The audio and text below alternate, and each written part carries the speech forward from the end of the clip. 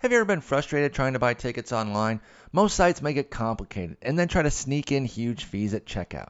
That's why you need to try SeatGeek. They've made it easier than ever to buy and sell sports and concert tickets. Now, I mentioned a few times that in May I'm going up to Detroit to check out my Tigers in Comerica Park, and I can guarantee you that my sister and I will be using SeatGeek to get some prime seats for those games. SeatGeek is the only place I ever go to look for tickets anymore, whether I'm going to a game or a concert. I got the app on my phone, and I've been using it just kind of scout some things out, get a good feel for it before I purchase my tickets for May. And honestly, what SeatGeek has done is they've taken all the work and hassle out of shopping for tickets. SeatGeek pulls all available tickets on other sites into one place so you save time and never miss a deal. You can even set alerts for upcoming games, and SeatGeek will let you know if the price falls. Even better, every ticket on SeatGeek is given a grade based on value, so you can immediately find underpriced seats. And before you buy, you can use SeatGeek's detailed maps to see the view from your seat. Best of all, SeatGeek is always honest and upfront about the price. Unlike StubHub, SeatGeek shows you the full ticket price from start to finish and never surprises you with huge fees at checkout. Now, our listeners will get a $20 rebate off their first SeatGeek purchase. To get your $20 rebate, though, all you got to do is go download the free SeatGeek app, go to the settings tab and click add a promo code, enter promo code SLEEPER, SLEEPER. SeatGeek will send you $20 after you've made your first ticket purchase. Download the free SeatGeek app today and enter promo code SLEEPER.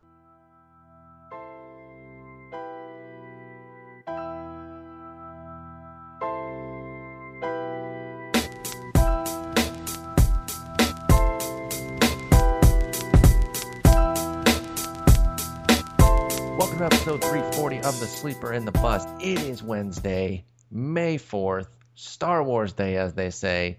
May the 4th be with you. I hate myself for opening like that. I won't dignify it then. I appreciate that. You really shouldn't. It is Wednesday, May 4th, though. I didn't lie about that. We're here to talk baseball. It's going to be fun. We're doing kind of a free-flowing episode today. I just started kind of reeling off guys that we wanted to talk about. There's no through line to them, but they're all kind of interesting guys. We promised at least one mailbag and we will answer a mailbag question as well. That's how we're going to end the show today. So, as always, reach us on Twitter, @Sport, @Eno Sayers, @Jason Collette. Please rate and review the podcast on iTunes. We are 9 reviews away from 500.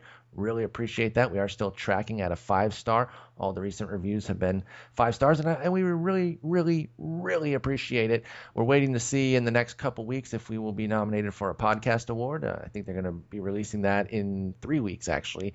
And we'll let you know if that is the case. Then we will ask you again for a little bit of your time to vote for us. But fingers crossed that we even get nominated in the sports category. But, let's just dive right in, man. We got things to do. We are busy gentlemen today. So we got to get going and start talking about these players. And the first one is one I'm very interested to hear you talk about, because I don't think we've really given him much, because I don't know. Let's be honest. Everyone, I'm going to lump everyone else in too, except for you Cardinals fans out there, I'm sure.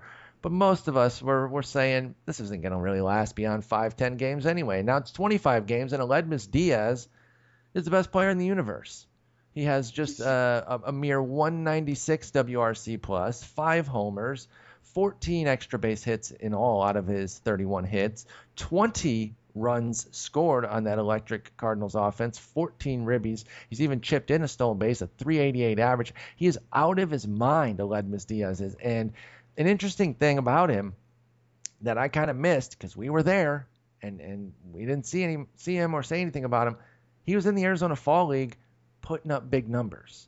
And that's usually a little bit of a proving ground where if you have success there, it's not always automatic that you're going to be good in the majors or even get up, but that's kind of the last step for a lot of guys, and then they come up to the majors. So what's going on with Aledmys Diaz, and how believable is it that this 25-year-old non-prospect, I don't believe he was ever really a prospect, is going to be a legitimate fantasy shortstop in all formats all season long? I mean, the obvious question is that we don't know where he's going to play when everyone's healthy. Yeah, because they're Peralta. How much longer for Peralta? It can't be too much longer, right? Yeah, I know that he's gripping a bat and working his way back. But and now he's even doing fielding drills. So I think that he should be able to come back soon. But they're not going to put down a guy, put a guy on the bench like this. If anything, I would think until he cooled down, it could be like a 60-40 situation. I can't imagine a team that would want to sit this guy down in the run of his life. It's unbelievable. I mean, yeah, I think the question is like, how real it is. And as a righty, there is a natural platoon situation for him at second where, his defense isn't exactly lauded by everybody, and he was actually left off their roster. So, they as a team, if he had been a great defender at short, they would have kept him on their 40-man team at any point, just as a shortstop, And they wouldn't have tried to get Ruben Tejada maybe when because they signed him basically to be the defensive caddy.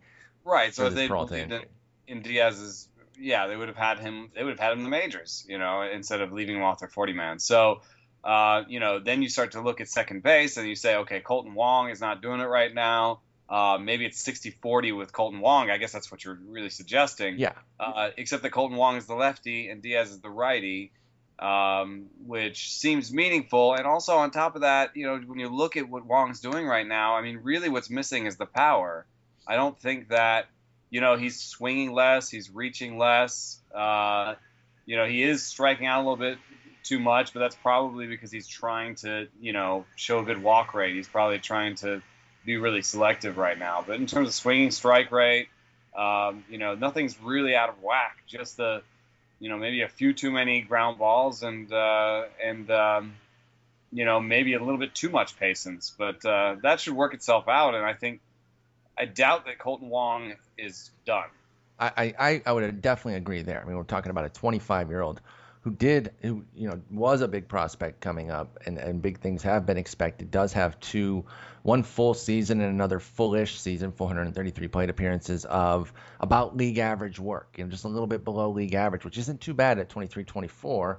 I mentioned this a lot, but we got spoiled on all these great rookies that anytime a prospect comes up and isn't electric out of the gate, we're like, well, that guy sucks, let's just move on from him. And that's not the case. Yeah. I mean, and then back to Diaz. The thing is, like, he's making a ton of contact, but it's in terms of swinging strikes, he's about average. So there is a little bit of a disconnect there. He's not like when Simmons came up and had like a 9% strikeout rate. Simmons had like a 3% swinging strike rate. He just made contact on everything. Diaz has like a regular swinging strike rate, 9.1%, and his strikeout rate is lower than a swinging strike rate. I mean, you don't see that. He has Aledmys Diaz has an obscene, it is literally obscene, 43% hard contact for two. He's just stinging the ball every time he hits it. So, the projection systems have him going back to about a league average strikeout rate. And that's going to be a problem for the rest of his line in terms of batting average, on base percentage, because he's traditionally been a guy who doesn't walk much. So I think that's what they sort of saw in his line is here's a guy who's going to strike out league average or worse. He's not going to get us the walks. He's not going to have defense at short, and he may not offer a ton of defense at second. So when he goes back to that strikeout rate, that regular strikeout rate, and he's not walking, and I think then he becomes a platoon right-handed guy. I mean, I know that he made an adjustment in this AAA where he wasn't striking out, but it was only 58 plate appearances in AAA. Yeah, it was so small. I'm not saying that he's Memorex. I'm not saying that he doesn't have any skills. It looks like he has some good power actually, and maybe a decent combination of power and contact skills. So maybe he can do better than his rest of season strikeout rate. But I still think kind of like 260, 300, 420. Like how the projections say, that's about who he is. And I think that they're going to use him when Wong starts getting going. I think they're going to use him basically in a platoon with Wong, backup shortstop, maybe backup third base, sort of situation like that. What's up with the? It's just Ruben Tejada off the roster, maybe. I don't know. Yeah, I think that's fair. What's up with the 8 infield hits that leads baseball for Diaz? Is that just a kind of a weird luck thing, or does he have some speed that doesn't necessarily show up in stolen base numbers? Because he has a career high of 11, and that was back as a 20-year-old in Cuba. As a minor leaguer, it's been 7, which was in 47 games, but he was 6 for 12 last year between Double and Triple A. So we haven't seen any real speed on the base paths necessarily, but infield hits. But to kind of counter my own point before you even answer it, Hunter Pence and Chris Bryant both have 7 behind him, and they're not slow, but they're certainly not burners either. So well, Pence, whatever skill it is, it's one that Pence has. I mean, Pence is always leading the league in infield hits. It's those hits in the hole where the shortstop just really can't do anything, and those are hard hits. And again, enough speed, a little bit more speed than you would think from the stolen base standpoint. So yeah, I think there is something there. Everything's clicking for Aledmys Diaz. Also, he's a right-hander that pulls the crap out of the ball. Yeah, 50%. That's really extreme pull percentage. And I think teams are a little bit slower to shift guys that are right-handed, just because it's a little bit harder. And it's a little bit harder just in general because you can't pull that first baseman all the way over. Mm-hmm. So that maybe there's maybe they are shifting and he's able to get it through that hole there. But I mean, we have the splits on him for shifts now. Here's the question then. Should he be on a team in every league right now? I know he's not available in a lot. A lot of you that listen to us do play deeper leagues, and he's probably been picked up, and someone's been enjoying at least the last 10 games of this. But there's still some shallow leagues, 10 and 12 teamers where Aledmys Diaz is still hanging out there because people are kind of reluctant to buy it, or they had him for a couple weeks and they're like, I'm going to jump off the train here before it even happens. He's gone in most leagues, but the ones where he isn't, and even the ones where he's being offered up in a trade, is this somebody that you would want on your roster until it runs out, or do you think it could be one of those big collapses where he goes into like a 1 for 28? Well, I just looked, and he hasn't been shifted. I mean, he's been shifted like 2 or 3 times all year. So, there might be a shift coming, for an extreme pull hitter, even as a right-hander. There might be a shift coming that's gonna hurt him there. I think even a guy who hits the ball really hard isn't going to have a 382 BABIP. Sure. So that's part of it, and then there's the roster crunch situation coming. I don't think that I'm running out to get him, actually. Yeah, I think that's fair. And honestly, he's not available in as many leagues as I would have thought. He's actually up to 79% ownership at ESPN, which of the 3 majors, they cater to the smallest of those leagues. So to see him at an 80%, 79% there suggests that Aledmys Diaz, he's on a roster right now. It's just a matter of, how quick is your trigger with him? It sounds like yours is pretty quick, and I get that. But check this out. I mean, the best 19-game debuts, Craig Edwards did this piece, and he has the best 19-game debuts for guys. And here are the names that are on it. Diaz is number 1. Puig, Santana, Carlos, Devon Travis, Chris Dickerson, Mark Reynolds, Brennan Bush, Jeremy Hazelbaker, Brett Lawrie, Corey Seager, Josh Hamilton. So crazy that the Cardinals had 2 of those. Sorry to interrupt. Crazy. And right now, I think Hazelbaker is much more Memorex for me. Much more, unreal.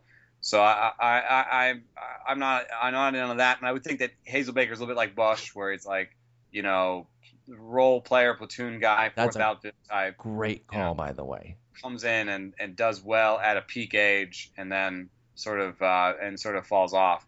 But Diaz, fits more of the Travis bill, which I would call, we don't know. But leaning toward believable if you're on a spectrum. I think so. And then like Brett Lawrie as an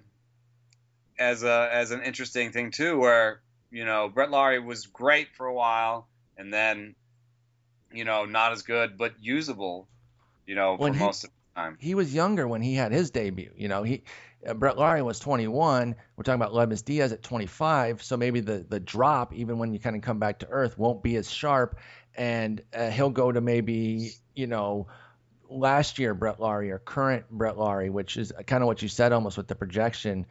Right around there. Maybe not current Brett Lawrie, who's actually having a really good start himself, but that 260, what'd you say, 263, 24, 20? That's still useful at a shortstop for sure for Aledmys Diaz. So you know, we're And just he'll be eligible there. So exactly. So yeah. So I mean, the deeper the league, the more I'd like to have him on my roster. definitely. But the more likely you can't get him on your roster. So yeah, I guess apologies for being late on this guy.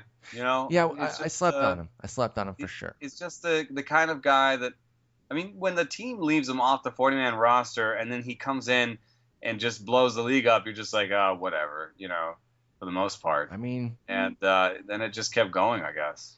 it really has, 25 games in, and it's excellent. It's going to take a big streak to cut into those numbers, though, too. So if you are following somebody like Aledmys Diaz, you got to stay on those game logs because the bottom line numbers probably aren't going to tell you for a while that there's trouble brewing. But if you see a big spike in strikeouts or something like that, and in addition to, a bunch of offers are coming, just because that's kind of the way it works with the law of averages. But if they're filled with 2 and 3 strikeout situations, that's when I think you need to panic on Diaz. But let's move on to another guy who does actually love striking out. That is one of his top hobbies. He lists it on his OkCupid profile. They posted that on MLB for some reason. It was very weird. It's Chris Carter with the Milwaukee Brewers. When he made the move over, I think we just said pretty much status quo. Park is going to be good still. Lineup is, if anything, lineup would make it a little bit less than status quo because we didn't love Milwaukee coming into the season. But that lineup's actually okay in the middle. It shouldn't necessarily hamper him. But he's coming out firing. Last year, everyone kind of kept waiting for Chris Carter to click again and get hot the way he did in 2014. But 2014 was an aberration. You just don't usually see guys like that are that far down get going and turn it around that much. So it was weird to kind of expect that again, and it didn't come to fruition. And it was to a point where the strikeouts and inability to make any consistent contact actually started costing him playing time. So he wound up with just 460 plate appearances. So even the 30 homers that you kind of felt were guaranteed from Chris Carter, and you'll make up the batting average where you can, didn't even get there. He was at 24 homers, 64 ribbies with a 199 average. Now, so far this year, he's cut into the strikeout rate. And, when you're at a 29%, that's still pretty bad. But when you're coming from where Chris Carter's been, it's a legitimate improvement. He's stinging the ball right now. 9 homers, 21 ribbies, 17 runs scored, 287 average. That's obviously the big one. 308 BABIP. But, of course, BABIP doesn't count homers, and nine of his 25 hits are homers. So it's a little bit misleading, especially early on when there's a large chunk of home runs. But is this just the hot streak early for Chris Carter as opposed to, something that we have to wait for after he's already buried his numbers? Or are there legitimate changes here for Sleepy, which is his nickname I just learned today on MLB Central? Are there changes for Sleepy Carter that we should believe in? I mean, there's for sure the lowest swing rate of his career, which is something that surprised me. And one thing that I did say going into the season was that I didn't think that I thought that maybe going to a new league might be helpful to him because he was a little bit of a grip it and rip it guy. That's right. And it's weird though because not swinging as much. Dave Hudgens is the hitting coach in Houston, and he's all about. He told me literally the last time I saw him, which was last week. He said, "I think the better hitters swing less." And for him to say that and to have Chris Carter, swing less when he leaves town, I'm not going to say it's a new voice. I doubt it's a new voice. Maybe it's just I noticed that pitchers are throwing it in the zone more to him right now than they have since 2011. So I think that could be basically what I'm saying, which is that the pitchers, don't know enough to really sort of get him reaching and get him sort of dancing around and get him aggressive. So I don't know if maybe it's a book thing, but for whatever reason, he's not swinging. He's not reaching. He just looks really good. And it's the best strikeout rate of his career, best swing strike rate of his career. 29 years old, he's still got enough of his athleticism, and now maybe he's putting together a little bit of a book. All this is to say that, something like the ZiPS projection, which is 243 average and 28 homers, I'll take that over the Steamer projection, which is a 225 average and 21 homers. It's the ZiPS projection seems a little bit more reactive to what's happening right now. It gives him a better BABIP and better strikeout rate, which seems to be the way that he's headed this year. I mean, and that's going to be the key for Chris Carter. Any gains that you're going to see, I really do think are going to come via a strikeout rate improvement, or at least an approach improvement, like you said, that he's swinging less. Because even the 4 percentage point drop in strikeout rate is not massive. But when it's paired with a little bit more selectivity, that even when he is swinging, he's making better decisions and crushing the ball, which is what we are seeing from him, a 39% hard hit rate, 39.3. Once you kind of push it out a decimal, it is the highest of his career. That 2013 season, he was at 39.1. So we're seeing positive signs from Chris Carter. Jason was in on him too, so you guys were both a little bit bigger on him than I was.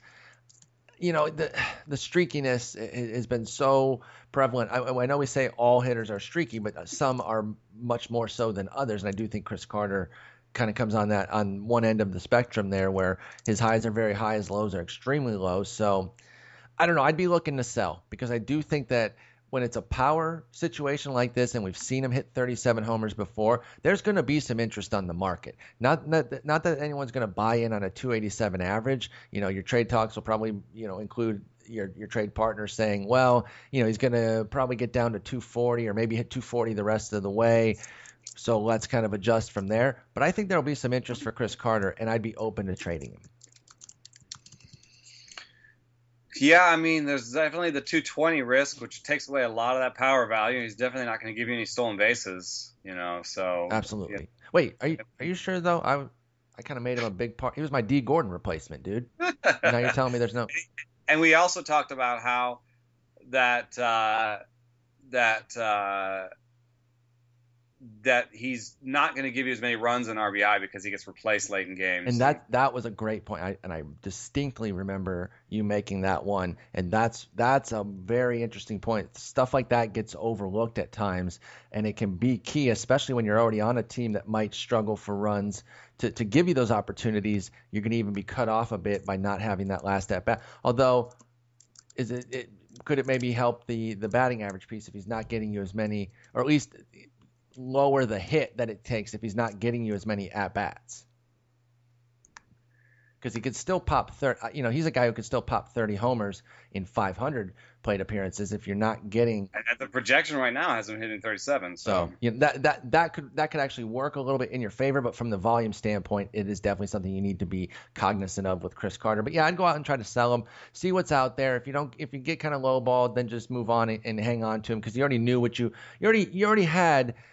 The downside in mind when you got him, and you're getting some greatness right now, and we'll see if it can stick with Chris Carter. But I'll tell you what, he hit 199 last year. I already mentioned that, and I guarantee that this next guy would be dying to hit that right now, because he's hitting 077, and that's a guy I loved coming into the season, Aaron Hicks. And I'm not too worried about my interest in him, because it's been 28 plate appearances. It's been nothing. He's been a replacement. 17 games, 28 plate appearances.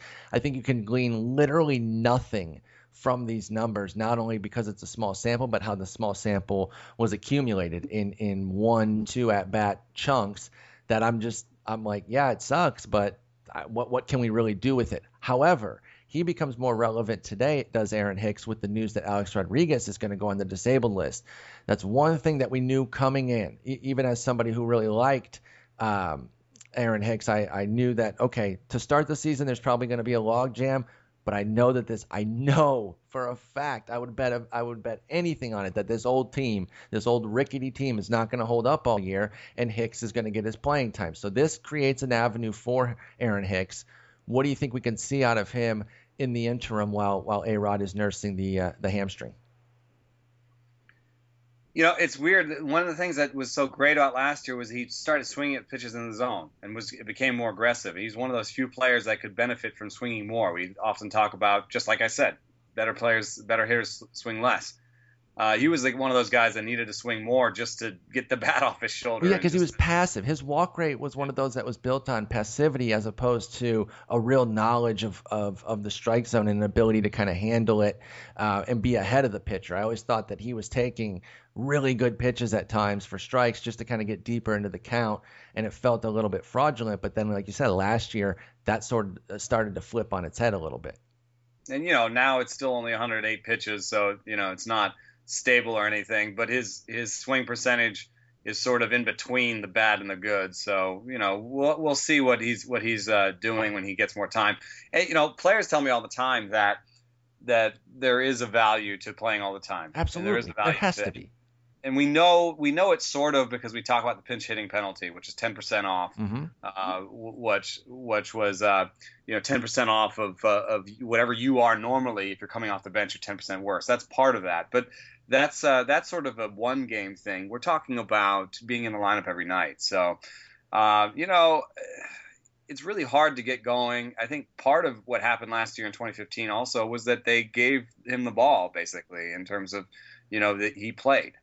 They gave Aaron Hicks some playing time finally. Yeah. So this year, once again, off the bench, platoon guy, late game substitute. So there's a little bit of a thing going on there where it's back to where he was, back in 2013 or 2014 with the Twins. But now Beltran, the DH. No, he's just going to flip that switch again, But and I think it's a good time to, as usual, look at the projections and realize that they're not saying he's going to hit much better than 240, and not jump on him in like a 10 or 12 teamer, more of a deep league guy. Certainly. And I think, it's interesting to put this in the context of the team saying they needed to do more to that they need to do something, that they're in trouble. There've been some comments from Cashman and that they need to really turn things around. And it's you could read that a bunch of different ways. Like, what if Hicks does well in this time, right? Then he's like one of the only young players on the team, and then all of a sudden the narrative, the quote unquote narrative becomes, well, we've got this young guy, and the team is so old, we got to play him.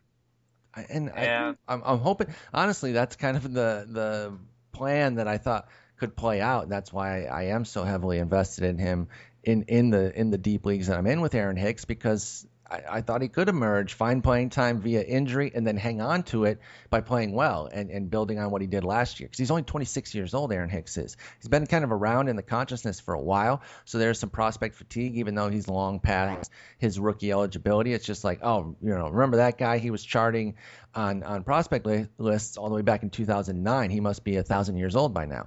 He's still only 26 years old. He's still well within the range to, actually still bust out. He doesn't even have 1,000 plate appearances yet. Yeah, and Rodriguez finally looked old. And I mean, he hit for power, but that's not. That seems like something you can do as an old man, is connect on things every once in a while. Yeah, just wait on your pitch and just try to rate. Strikeout rate goes up, and the strikeout rate goes up, and I mean he's athletic for his age. Which I'm talking like he's an old man and I'm 4 years younger, but it is so weird how we do that in sports. What we talk about as old when we're like 2 years away from it. It's like, but everyone's like 18 when they debut. I know. I understand the why. It's just funny when you think about it in real life terms for a moment.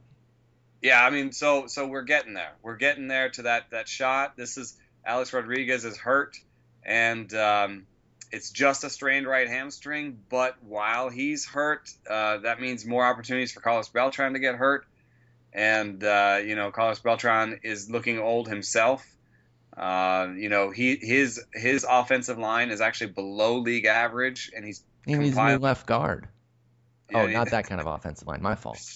And he's adding to that, some bad defense. So, to the point on Beltran real fast, big spike in strikeout rate, big decline in walk rate. I mean, he's got everything kind of going the wrong way right now at age 39. under 100 plate appearances, but you don't usually see that kind of that's a stark skill change that kind of jumps out to me with the strikeout and walk ratios for Beltran. He's still maintaining kind of a league average OPS because of the pop. He has 4 homers and 3 doubles among his 23 hits, but we might be knocking on the door here to the end, at least in terms of mixed league relevance for Carlos Beltran. Yeah. I think so. If you're holding on to him, that batting average is not going to get better, and the power so far, you just don't know how. It's sort of borderline. It could go either way going forward, really.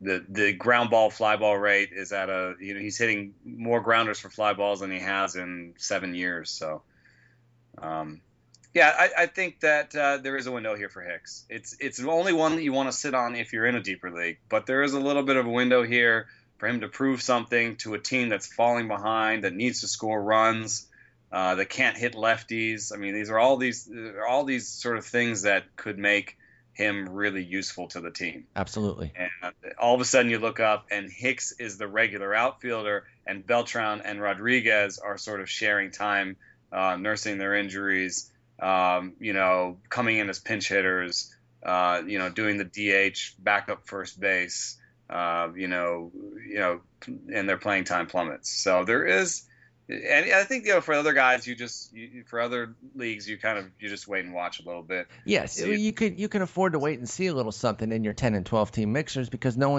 don't think anyone's really going to be running out to get Hicks as quickly as they can. Oh my God, Nelson Cruz just hit a monster shot to dead center. My goodness, that was a ridiculous shot. Anyway, that wraps it up on Aaron Hicks. Right now we're sitting tight in super shallow leagues. But maybe a watch list sort of situation, and then deeper leagues you can be interested. Oh, that was from earlier in the game. They were just showing replay. I'm a nerd. Anyway, let's move on to another Aaron Nola. We're shifting over to pitching, and he's been really interesting this year. Obviously, that whole Phillies staff has more the pitching rotation than the bullpen. But we did talk about the bullpen the other day, and one of their studs, Hector Neris. Then I believe he went out that night and struck out 3 in an inning. Not only that, we had a banner day Monday, by the way. Sorry for the tangent, and not sorry for the backpack, because I'm doing it on purpose. But also on Monday, we sang the praises of Chris Davis and said, stick with him. Let's get in there and buy a little bit. And he's just been raking since. I mean, just dominated on Monday. Has 3 homers this week. He's definitely on one right now. Really getting out of that slump that he had, and which a lot of it you attributed to the new league, just kind of getting it settled. And it really wasn't that long to be considered a dangerous slump anyway. And now he's killing it. So a little bit of the sleeper in the bus touch is in effect there, so that's nice. I know sometimes we hype guys and then they go out and have a terrible night. Those are the nights that I definitely go cry in my bathtub by myself. But the nights that the guys we talk about dominate, I'm streaking through the quad with Will Ferrell. It's fantastic. But I want to talk Aaron Nola. We talked about the sound off his bat and the exit velocity he was showing, and the pop was there. I think there's a little bit of streakiness to him. He's a high strikeout guy. Bill Petty showed the volatility is linked to and streakiness is linked to strikeouts like that. Just like and then learning a new league and a new ballpark. So I think that we were justified in saying that he was going to be fine. Maybe, and I think we even did say that his batting average wasn't going to be great, but it probably wasn't going to be great to begin with. So. No, and a couple homers on a single night after we talk about it doesn't definitively prove us right one way or the other. It's just nice when you say something nice about a guy, and that night he goes out and rewards it with a big night, especially if you yourself used him in DFS that night, and I did. So there's that too. I didn't win anything, so who really cares, by the way, if you got one good pick for the night. But anyway, that's Chris Davis with a K. Stick with him. If you got him and you were like, oh, I'm going to sell high now, just hang with him. It's especially in Roto, and you paid for power. You're going to get the power. You're getting the power. Just hang with him. I really like Chris Davis with a K. But Aaron Nola, Again, that Phillies rotation has been really interesting this year because they've been good mostly. They've had some signature performances. We all know the Vincent Velasquez demolition of San Diego. Hellickson has had some nice starts, although his last one was a little bit rough against that high-powered St. Louis offense. But Aaron Nola was probably the guy coming in that we all thought, okay, well, this is the draftable guy. This is the one draftable guy in every league. And Velasquez is the next draftable guy in a little bit deeper leagues. And then forget the rest. Well, it really hasn't played out that way. But Nola has definitely lived up to his billing and then some. He's toting a 2.93 ERA, a .80 WHIP, but then some really impressive skills behind it. A 29% strikeout rate, which is 44 strikeouts in his 40 innings of work, and just a 5% walk rate. So we're seeing some really nice things there. Add in a 50% ground ball rate, and he's just kind of amplified the things that he did well last year. When he had 77 and 2/3 innings last year across 13 starts, he had a decent strikeout rate, a good walk rate, and a good ground ball rate. These were the things that we kind of expected from him. But now he has an elite strikeout rate, which is interesting because we haven't seen a commensurate jump in swinging strike rate. And this is something I noticed about him this past offseason when studying Aaron Nola, is that he gets a ton of called strikes. And while those are good because they cannot hurt you, they really are the best strike when you think about it because you can't get hurt by them if the batter isn't swinging. They're not necessarily repeatable. And yet, so far in his brief career, we're seeing Aaron Nola really show an affinity for called strikes. Hold on. This is something I share with you, this feeling that swinging strikes are better than called strikes. However, the research I've seen seems to suggest that it's about the same. Really? Yeah. And it's hard for me to even say because I don't agree with it, but I only just don't agree with it. I have that sometimes too, where it's something like, I just don't agree with it, but why? I just don't agree with it. I don't have the backing, and sometimes that's just all it is. Like I'll freely admit that. I want to have a player with stuff. Yes, you know? I want the swinging strike over the called, but if they're close, I mean, he's pacing. Because what the work I forget if it was Simon or Schwartz. I think it was Schwartz. Matt Schwartz, Baseball Prospectus. He did a thing about in like basically projecting future strikeouts and basically using swinging strike rate and using called strike rate to project future strikeouts, and that you didn't gain much knowledge by checking from moving from one to the other. Wow. Well, so I've looked at that like a bunch of times, and it just feels wrong. But I think here's the reason that I am biased towards swinging strike rate, because called strike rate has to have something to do with command, which we have no way right now of really nailing. And not only that, and you've mentioned this when we've talked about this, two other elements, the catcher and the umpire. Right. So not only do you need... It just seems like too much, man. It just seems like too much to put it on. Your swinging strike rate is like, here, I threw this pitch, and it depends on you to swing at it. But other than that, you're going to miss it. Yes. So that's anyway. Well, for what it's worth, quickly, there have been 156 players with 100 innings pitched since last year combined, between 2015 and so far this year. 156 pitchers. Aaron Nola has 117, so I just used the round number of 100. He leads the league at 41.5% called strike rate, just 0.2 above Cologne. But he and Cologne at 41, 42-ish percent, they pace the league. Next highest is Kyle Hendricks at 38%. But interesting names here. These first four, Aaron Nola, well, the first three behind Nola, Cologne, Hendricks, and Pfister, are just not really power guys. But Nola's swinging strike rate at 10% is higher than all of those guys for sure. And the first guy that you see that has the called strike rate and the dominance is actually Steven Strasburg. He's sixth on this list with a 37% called strike rate and a 12% swinging strike rate. And again, Nola's at 42 and 10. So I don't necessarily know what to make of that. Well, no, I think what you're suggesting is that he has both. He has swing and miss stuff and good command. It certainly feels like it, at least early on. And I think that's true. I mean, I think that's what's so great about Aaron Nola. I traded away. Were you on board when we did that? Who did we trade for Aaron Nola? Dallas Keuchel. Oh, I don't think I was on board for that. That I might have been traded right before. Dallas Keuchel for Aaron Nola and some other parts. I forget what those parts are. Jorge Lopez, Oh yeah. um, and one more part. I forget what that last part was. So basically, I was saying I think Aaron Nola is going to be really good now. I think Jorge Lopez, who had a real rough start, he's a Brewers Well, prospect.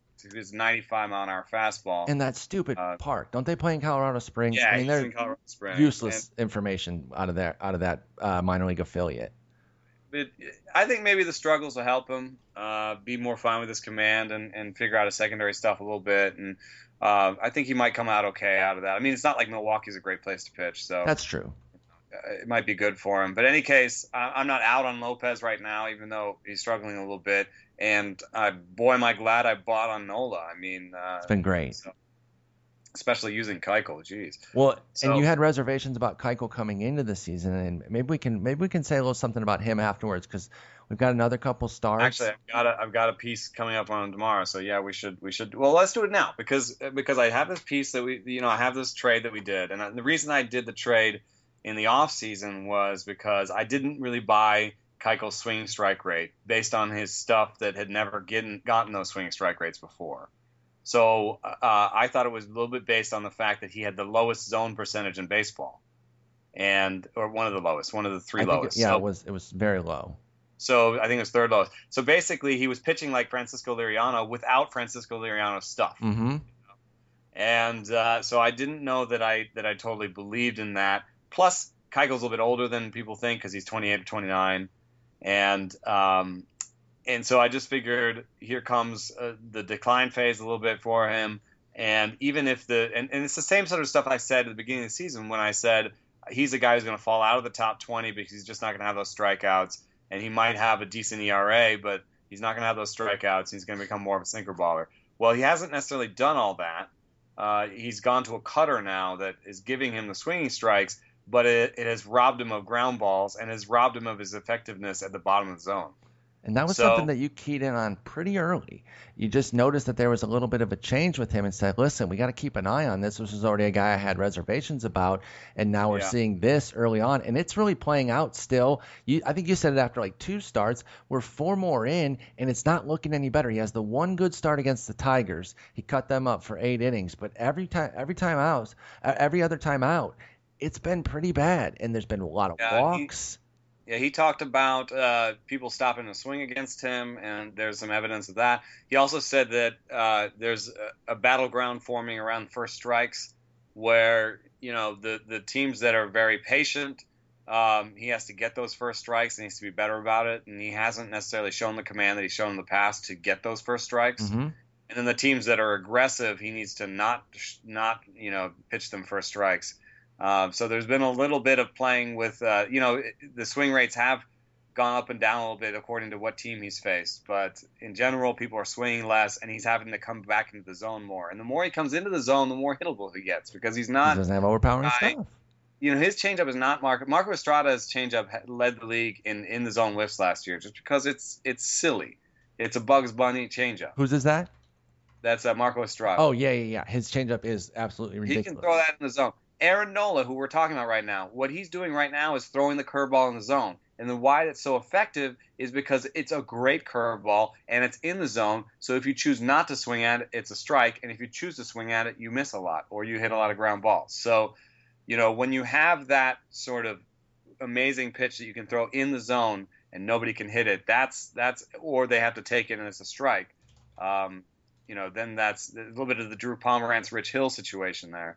Then that's sort of golden. Where I saw with Keuchel in a way was a nibbler, basically a little bit of a nibbler. I mean, what he's doing is extending that strike zone low and away, getting that sinker and that changeup in there, and then throwing enough sliders to keep you off balance. So, in any case, going forward this year, I think the velocity thing is not as bad as it seems. He's ticked back up, and he's only about a 3/4 of a mile per hour down from where he was before, which is about what you might expect from aging his age. Mm-hmm. So I don't think the velocity is a huge deal.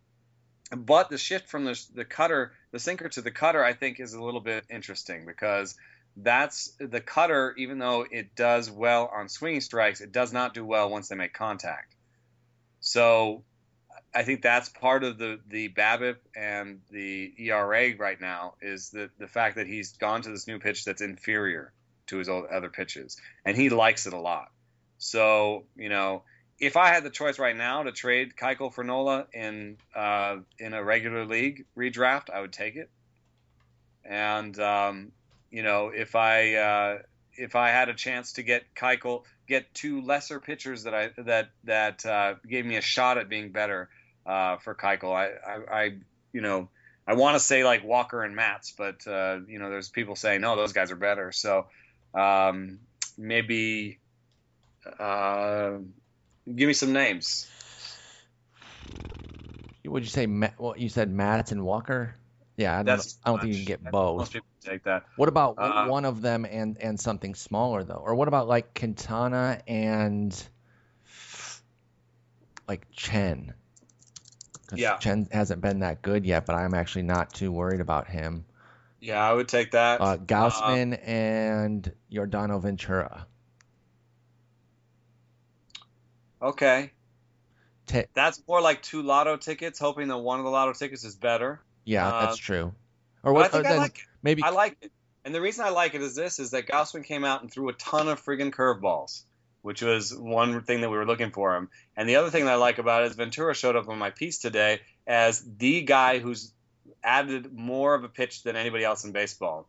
His changeup, he's throwing his changeup, almost double as much as he did last year, and that's the biggest change in baseball. And I think that's leading a little bit to the command problems, but the actual ball rate on the changeup itself is not that bad. So I think it's just a little bit of a hiccup, and he's going to get back on, and then he's going to be a better pitcher because he's going to be more of a three-pitch pitcher. So I would take that deal. Are there truth to the rumors that you only included Yordano Ventura because your piece is called The Change, and it was the biggest change, and you just wanted to have that symmetry? I don't know. I heard that rumor somewhere. I'm not going to say who, Paul Swiden, but I heard that from somebody talking mess.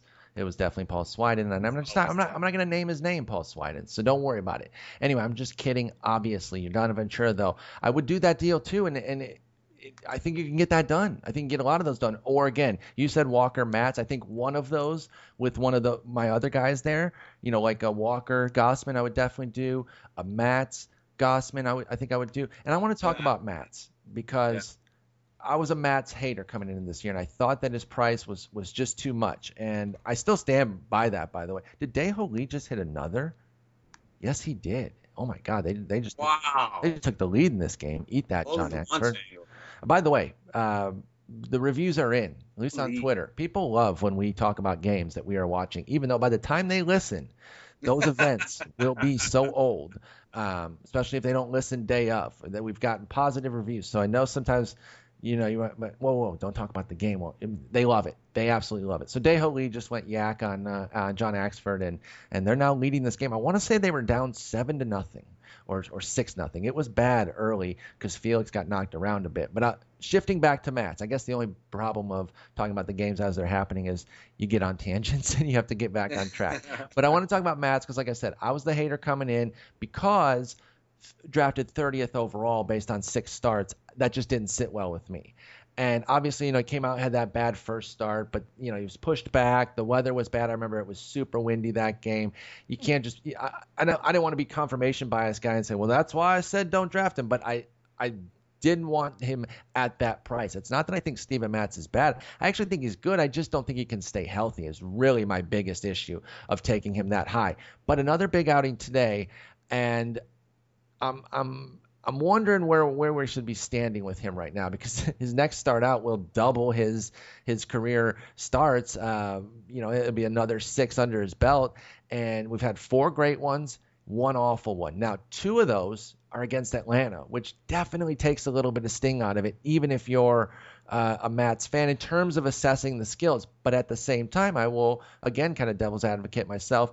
He's not going anywhere in terms of the NL East. And they still got Atlanta, and they still got Philly, who, despite their good record, has a terrible offense. They still got the Marlins, who, tricked us again into thinking that they were good, and their offense is kind of blah.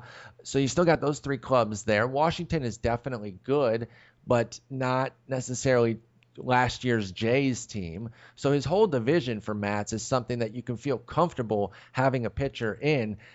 I'm just curious, should I have not been as tepid as I was with him as the 30th pitcher overall? Is this something that he can earn? Where do you stand on Steven Matz? The weirdest thing about him, though, still is that weird-ass low swinging strike rate. I know, right? For some dominant stuff, by the way. And great velocity, good, secondary stuff for the most part. I am still worried that this is a bit of a lefty Andrew Cashner situation. And the reason I say this is he's not a command guy. That's so fair, by the way. As devastating as that could be of a comp. He's not a command guy. He's not Aaron Nola out there. Exactly.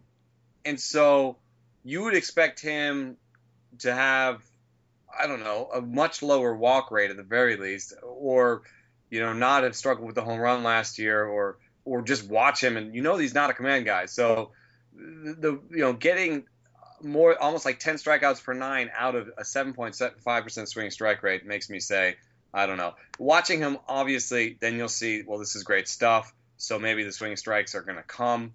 But, in terms of, like, the backstory with him, too, I don't know if people know this, but he never really had a good breaking ball, and it took him, like, all of the minors to show a good breaking ball. And in the meantime, he was getting away from throwing his changeup, which he always felt like was in his back pocket and would always be good for him. So he finally got his curveball to average, and so far he's thrown 200 curveballs to exactly average whiff rate, actually a little bit below average ground ball rate, but pretty much he's showing an average curveball. Mm-hmm. And in the meantime, his changeup has basically become average. So in terms of whiffs and grounders, his changeup is average. So, I mean, that's where that Andrew Cashner from the left side comp kind of comes into play with because we talked about how Andrew Cashner's secondary stuff is not as good as we thought. Just doesn't measure. Yeah, I thought it was going to be great. It can look great in spurts, and I think that's also the case with Matz. To your point with the swinging strike rate, even today, 7 2/3, 2 hits, no runs, 8 Ks. Only the same exact 7.5% swinging strike rate. He got 8 swinging strikes out of his 106 pitches. So he's not going to move that needle at all, despite another 8 Ks. So that's a really interesting mix there because, you look at those in tandem, like I say, to do with the ERA and WHIP. You should do the same with your strike rate, or strikeout rate and swinging strike rate. And if one of them stands out on one end or the other, you got to be skeptical of that second one. And 24% strikeout rate looks excellent. 7.5 swinging strike rate is eyebrow raising to say the least. So, yeah, and you look at all his whiff rates, they match right up with that, where they're average or like for the fact that he's a lefty, throwing a 93 mile an hour fastball plus, the whiff rate 7.9 on his four seam is basically average. So he's actually throwing the warp and slider now, which is exciting from a pitch mix standpoint because now he has 4 pitches. But the warp and slider is actually not known so much for its whiffs as it is for maybe this weak contact. So you have to sort of buy into a weak contact thing with him because 10% whiffs on 70 sliders. So that's below average actually. But he always said that he wasn't. He was going to take the slider in last, and so I guess with the offseason he got into it. But, well, Matz is throwing it a ton this year. He only threw it 2% of the time last year. He's up to 16%. So he's got 3 secondary pitches that he at least goes to, whereas somebody like Cashner, who we're making this loose comp with, has devolved into almost a 2-pitch pitcher. So I do like that Matz at least has 3 additional weapons, though none of them are standouts. So it does. That's weird. It's a little bit suspect. But if you remove that first start and just say, you know what, again, he got pushed back, weather was kind of ugly, Miami jumped him early, and it was just disastrous. He's been one of the best pitchers in these last 4 starts: at Cleveland, at Atlanta, home to San Francisco, home to Atlanta. And San Francisco's no joke, and he dropped 6 shutout innings on them. So at least one of those offenses was good. And what do we come back to as actually having a backbone in terms of research is strikeouts minus walks are the best in-season predictor. And here's a guy with an excellent strikeout minus walk rate. Yep. So I'm a real reason not to jump on him. I think that the little sort of reticence and the fading that we're doing here on him is maybe just a little bit more long term.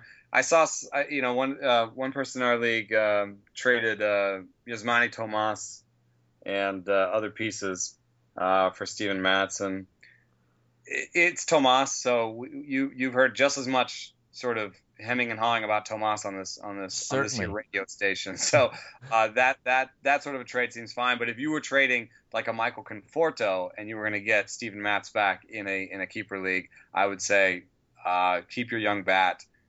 Matz is a nice guy to get, but we know with this injury history and this weird swinging strike situation that the story's not writ yet. See, and this is where something like the price is what's so important and explains why I didn't like Matz. Because if you're talking about that price, Tomas and a little something else, I'm in. Because I like the talent that Matz has. I didn't want to pay the 30th starting pitcher off the board, though. And thankfully, that first start has muddied the water enough to bring a discount, even though he's got 4 good starts in a row now, that, yes, I would buy. So, I don't want it to be looking like, oh, I'm a flip-flopper, all of a sudden I'm changing my tune. Honestly, the tune is always based on the market. And I just thought the market was ridiculous early season and in draft season. And now right at this moment, it looks like Matz can be had for a little bit less. And I would take a chance. I do still worry about the injuries, though. The reason it kind of took him a little while, not that he was a late bloomer at 24, but again, the market that we're in now with guys coming up much earlier, it feels a little bit late bloomerish. It was because of injuries. And he got hurt last year, and he started the season hurt this year. So that is still a looming concern for me with Matz, and he does throw 95 plus, which is always a concern as well. So that's Steven Matz. We've given an update on him. Next up is an interesting guy who I'd gone to the mat for so many years that this year, it wasn't that I was flat out against him. It was just off the radar, ignored. I just wasn't paying attention to Derek Holland. And you wrote him up in today's piece as well, which I will link. You were talking about velocity gainers and velocity losers from April to April. And he hit the big gainers. And what did you find on Derek Holland, who, again, injuries have really ravaged this guy's career, especially these last few years where he's gone 37 and 58 and 2/3 innings these last 2 years. His 29 already this year, has him ready to smash what he did last year. If he can stay healthy, which I guess is obvious, but he's off to a good start results wise. Skills aren't necessarily there, but you saw a velocity jump. What's up with Derek Holland? Oh, his velocity. Yeah. His velocity is actually down. Excuse me. Down. Excuse me. Yeah, wrong way. It's a little bit weird because he came up last year, and then he only has like one appearance in April last year. And what I did was compare velocity from this year to last year, and what I did was this April to last April. Mm-hmm. So there were a couple guys that just had weird situations in April. That showed up, and then David Robertson, who just he throws a cutter, and I didn't put cutters in there, so I don't know why he's on there. But anyway, if you look at Derek Holland from April last year, he was at 88.4, and he was 90.7 last week, so he looks like a gainer, right? Mm-hmm. Except that he ended last year at 92.9. Okay, so I see. Yeah, because I saw him in the gainers. Yeah. I was like, what did I miss? But then I read the chunk that you had on him, and it explains it further as to why you're a sell. Not only are you a sell, you put him down for a sell. That's 4 sells, ladies and gentlemen. If you're still holding Derek Holland, you're doing yourself a disservice. You got to sell him right now. Agrees. I don't know if there's been a pitch that's been thrown as often as he's thrown his changeup that is as bad as that. There's not anyone using a worse pitch more often. Yeah, I mean, like, I don't know. And I've talked to him about it, and he said, I like my change. And I'm like, normally a pitcher, when they start having bad results on a pitch, they notice it right away. And they will be upfront and say, yeah, like when I talked to Keuchel about his cutter, he said, no, it's been a good pitch for me. That's because he's seeing all those swinging strikes. And he says, well, I like that, Well, and he doesn't this is one of those things, though, where real life situations can really kind of guide you properly in fantasy baseball, because Derek Holland also likes his mustache. So the fact of the matter is he likes bad things. So honestly, I think the next time that you interview him, you should find out what pitches he likes. And we know that those pitches will suck. And then the ones that he doesn't like, maybe those are the ones that he should use more. I don't know. I'm just saying. Sometimes you can draw from real life experiences and apply them to the fantasy baseball realm. Well, and then, sometimes people ask me about when these stats stabilize, which, I'm still trying to work on this. I'm not very good at the way that you have to study the split half correlation is very difficult. And isn't that why we have Jeff? He's so smart with that stuff. Yeah, even he says it's a difficult one. And so I'm trying to work with someone, and he hasn't done it yet. So I can't, get on him about it. So hey, do this for me now. 1,400 friggin' changeups with an 8% whiff rate and the worst home run rate of all his pitches. Wow. I think you can say not very good pitch. It's not that the worst good. line drive rate of all of his pitches. The worst ground ball rate of all of his pitches. So, dude, why are you throwing it so often? This year is one of the biggest years for him for it. Actually, the biggest ever so far. Wow. 13%. He's never, in the last 5 years, he hasn't thrown more than 9%. So, and all of a sudden he's throwing his curve, his slider, which is great, unless it's a classification issue, and I don't think it is, because the movements on these pitches are different. Yeah, all of a sudden he's not throwing his slider, and his slider is his best pitch. So I have no idea. Again, I think I cracked the case on this one with Derek Holland. The mustache. It all goes back to the mustache. And also, just to finish it up, yeah, there's a little bit of difference in horizontal movement in a bad way. It has less fade now than it used to, and it has a tiny bit more drop, I guess maybe almost an inch, but it still basically has the same drop as his four-seamer. So his sinker drops more than his changeup. I mean, it's a bad pitch. It's just a bad pitch. And then you look at the overall stats, and they're not. That's a lot of hanging changes, by the way. If it's dropping more than your sinker, it's just floating in there in the mid 80s at that point. Right. It just doesn't seem like there's anything about it's good pitch. And then you've got a 7.5 cent swinging strike rate. No thanks. Bad strikeout rate. 227 BABIP. We've moved way beyond BABIP situations only, but in this case, you bring that 227 BABIP back in. 0.6 home runs per 9, career twice that. Yep. This is bad. Just atrocious yeah, across. If you got this, it's so bad where you might be able to not get anything for him, but if you can throw him in for any little bit, then do it. Yeah, I firmly agree. And if you can't, if you're hemming and hawing about dropping him for somebody, just do it. Yeah, try to tag him in to improve your stock in a deal. But if not, adios, Derek Holland, that's for sure. So, that's going to wrap up the player talk here. We got time for the email question, and then we're going to get out of here for the week. This email question comes to us from Ellen. She says, I've had Ender Inciarte stashed on the DL and had picked up Odubel Herrera to replace him. When Inciarte comes back, which may be this weekend, should I try to deal or drop, if unsuccessful, Herrera, who's been pretty great, or keep him in favor of Inciarte? For context, it's a 10-team head-to-head mixed league in which walks are also a category. So it's batting average, not OBP, but obviously OBP ends up being a pretty important factor because of those walks. She says the Phillies aren't great, but they've been better than the Braves, and Herrera seems like he could contribute more in other categories. Have been competitive in steals without Inciarte, but my only other players with anywhere close to the number of projected steals is Lorenzo Cain. Only other player, excuse me. My steals have mostly come from Bryce Harper, Xander Bogaerts, Rougned Odor, Josh Harrison, and of course also Herrera. So more of a grab bag situation with her stolen bases as opposed to somebody who is delivering big time like Altuve. She's light. Yeah, she's definitely. Light. But I see probably, well, she has Cain. I didn't add that in, but I see probably like 80, 90 steals. And I think I still go with Odubel here. Yeah. I was going to agree with you on that one. The swing rate changes that he's made there are going to help Ellen and OBP. The only thing that I would add is if you're playing on Yahoo, just keep Inciarte on there as long as possible. Absolutely, that's a good idea.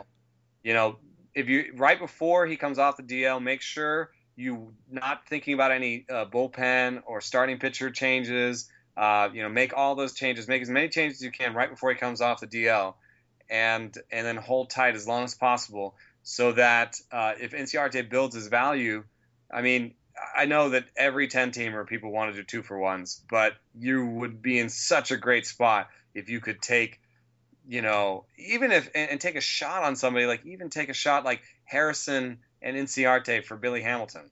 Yeah, even something like that. Because you would be risking 2 borderline things, and you'd be risking a fair amount because Billy Hamilton, the floor is still pretty low. But at the same time, you would be getting a guy who could change your fortunes completely in steals. Exactly. It would cover that speed gap, and it gives you one less thing to worry about all year if it works. Otherwise, you are going to have to stay diligent about it, Ellen, and kind of keep looking for guys on the wire or maybe work another deal. But I agree with that in terms of try to keep Inciarte on there. And obviously you're saying stock your moves early, because the second you try to make another ad drop, they'll force you to bring him off the DL over at Yahoo. And in most leagues, whatever website you use, that's usually the case, where you can kind of keep him on, but the second you try to make a move is where they'll I guess there's one more question, since we don't know if she can do this at all. The other question is, does she keep Josh Harrison? That's fair. Versus Inciarte. I don't know if it was her because there was another question that I looked at. It wasn't hers, I don't think, but that mentioned Harrison came up otherwise. Yeah, Harrison's positional value, I think, is good on Yahoo, which is just a little extra. It's not automatically a game changer, but it always helps. I think it's a little bit overrated in 10-team leagues. That's completely fair. You're basically saying that you might have the 11th best guy at a bunch of different positions, and you could plug him in and get a little bit of something at each of those, but it's not the same as you'd rather have a 4th best guy. I will fully concede on that one. As much as I like the flexibility, it's so much less important in a 10-teamer. But what about the fact that Harrison does have 5 stolen bases, which is the same as Billy Hamilton? I'm not saying that they have the same upside there. Definitely not. But career high for him is 25. If he can do 30, which is obviously he has 30 in 2009 across 3 levels. You would have to do 5 a month, so obviously you have to kind of keep the pace that he's on. It's going to come with a hell of a lot better everything else than it is for Billy Hamilton, though, because Billy Hamilton only has a 215 average, 271 OBP. I mean, he still sucks. He still cannot hit. But the fact that he got 5 stolen bases, even with that ineptitude, tells you that any little hot streak and Hamilton's likely to get 10 steals in a month pretty easily. So I don't know. You definitely want to try the 2-for-1, but if you can't do it, I think it's definitely Herrera over Inciarte. Yeah. I was asking if Harrison over Inciarte. Oh, yeah. Okay, I was saying. So you're bringing. Well, I will go with Herrera over Inciarte, but if you're forced to bring Inciarte off the bench, do you drop Inciarte or Harrison? That is close. The weird thing about Harrison is he has, in the good years, he's shown the ability to have a really high BABIP, which has floated his batting average. But he's not going to help you in walks, and neither is really Inciarte. No. So it's a question of, if we give them equal batting average and on base percentage, which I think we can sort of, except the fact that Harrison might hit the ball a bit harder. Well, Harrison's already doing it, which helps, but it still might not be movable. Again, a 10-team league, even with the 313 average and the 5 stolen bases already from Harrison, it just might not draw much on the market, so you might be forced to make that decision. I'm actually going to stay Harrison.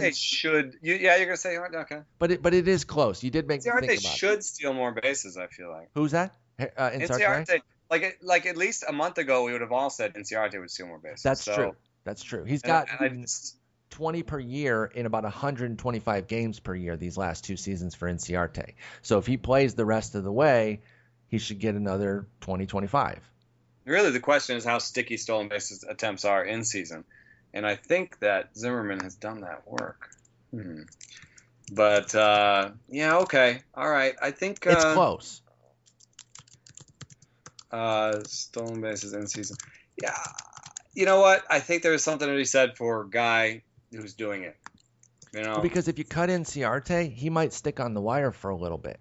Harrison, I think, would get picked up right away. Somebody's going to have a need at second, third, or outfield in the league to at least put him on their bench. So they might not want to trade for him, but they might know that, okay, well, she's just going to cut him anyway. I'll just wait to scoop him up. So throw Inciarte out there if you can't make a move with him. Obviously, we're saying trade first, then it's your decision between Harrison and Inciarte. And for me, it's Harrison by a nose. Yeah, I'm finding some research from Michael Barr saying that stolen bases fall off in the second half. Some of the top stolen bases guys fall off a little bit more. That explains some of those special ones, or some of those surprise guys from last year, like Todd Frazier, Joey Votto, Chris Bryant. We saw that big time with them in terms of the second half fall off. And Harrison could be a guy like that because he's not a pure burner. Like you said, he only has one 30 steal season, right? Yeah. And that was in the minors. But I think the flexibility is enough. Inciarte himself is only projected for 20, so Harrison can fall off and still fall off his pace and still get pretty close to 20 the rest of the way. That's right. With the second and third base eligibility, which again is not as much use in a 10-teamer, but it can be the deciding factor in this contest between Inciarte. Yeah. And So I guess given your options, Ellen, you're probably dropping Inciarte, but see how long you can put that off. Yeah, see how long you can put that off, and if you can't make a trade right now, just be aware that you're probably going to have to make a trade at some point this season. Now, it is head-to-head, so it is kind of the weekly situation, but you're just going to be just short in a lot of weeks, it seems. You know, if your competitors are getting 10 to 12 or, you know, around there, you're going to have a lot of 6s and 7s and 8s, and I think you're going to want that one burner at some point. I don't know that I would trade for Hamilton, but it's not a terrible idea, especially in head-to-head, because you can kind of cover the batting average piece. And the guys we're talking about here are kind of fungible assets in a 10 team. Yes, definitely. Even especially with the walks.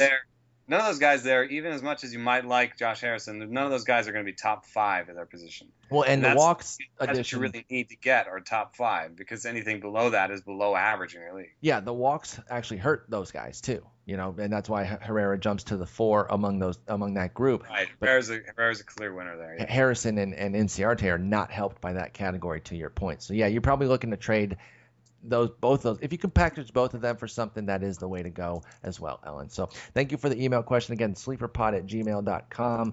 We will be getting at least one per episode, and then we'll still have a mailbag episode at some point soon, maybe Sunday's episode with Jason. We'll see how it goes. But hey, you know, we got to get out of here. I know that you know, we're only in the middle of the week, but I know it's going to be in the blink of an eye. It'll be the weekend, and I'm off to Detroit this weekend, so I'm very excited to finally, I know this sounds crazy because I am a diehard fan and the park's been there for a long time. This is my first time to Comerica Park because I never go back home because my immediate family lives here, and to hell with the rest of them. No, I'm just kidding. I just don't get up there except in the winter. It's usually for the winter holidays. So my sister and I decided, you know what, let's just bust out there, take in a couple games. And you know what, it's going to be great to see a team that I don't usually get to see. So guess what? I'm going to go see the Detroit Tigers versus the Texas Rangers. The team that I'm able to see, you never see those guys literally anytime I want, and I can see their AAA team anytime I want. But that's all right. It'll be interesting to see them in a different setting. But the one bummer about it is Yu Darvish going to be in Round Rock on Friday, and I'm going to miss it. So that's kind of, hopefully he sticks around for a second turn, and I'll be able to go to that game. But I'm very excited. I think he'll make some starts for Texas. What's that? I think he'll make some starts. I think so too, but I tell you what, getting to Round Rock 35 minutes away is a hell of a lot easier. Than 4 hours away. So, you know, I totally understand what you're saying though. But you know, we got to get out of here. We will talk next week. I hope you have a good weekend. And you too. And thanks for listening.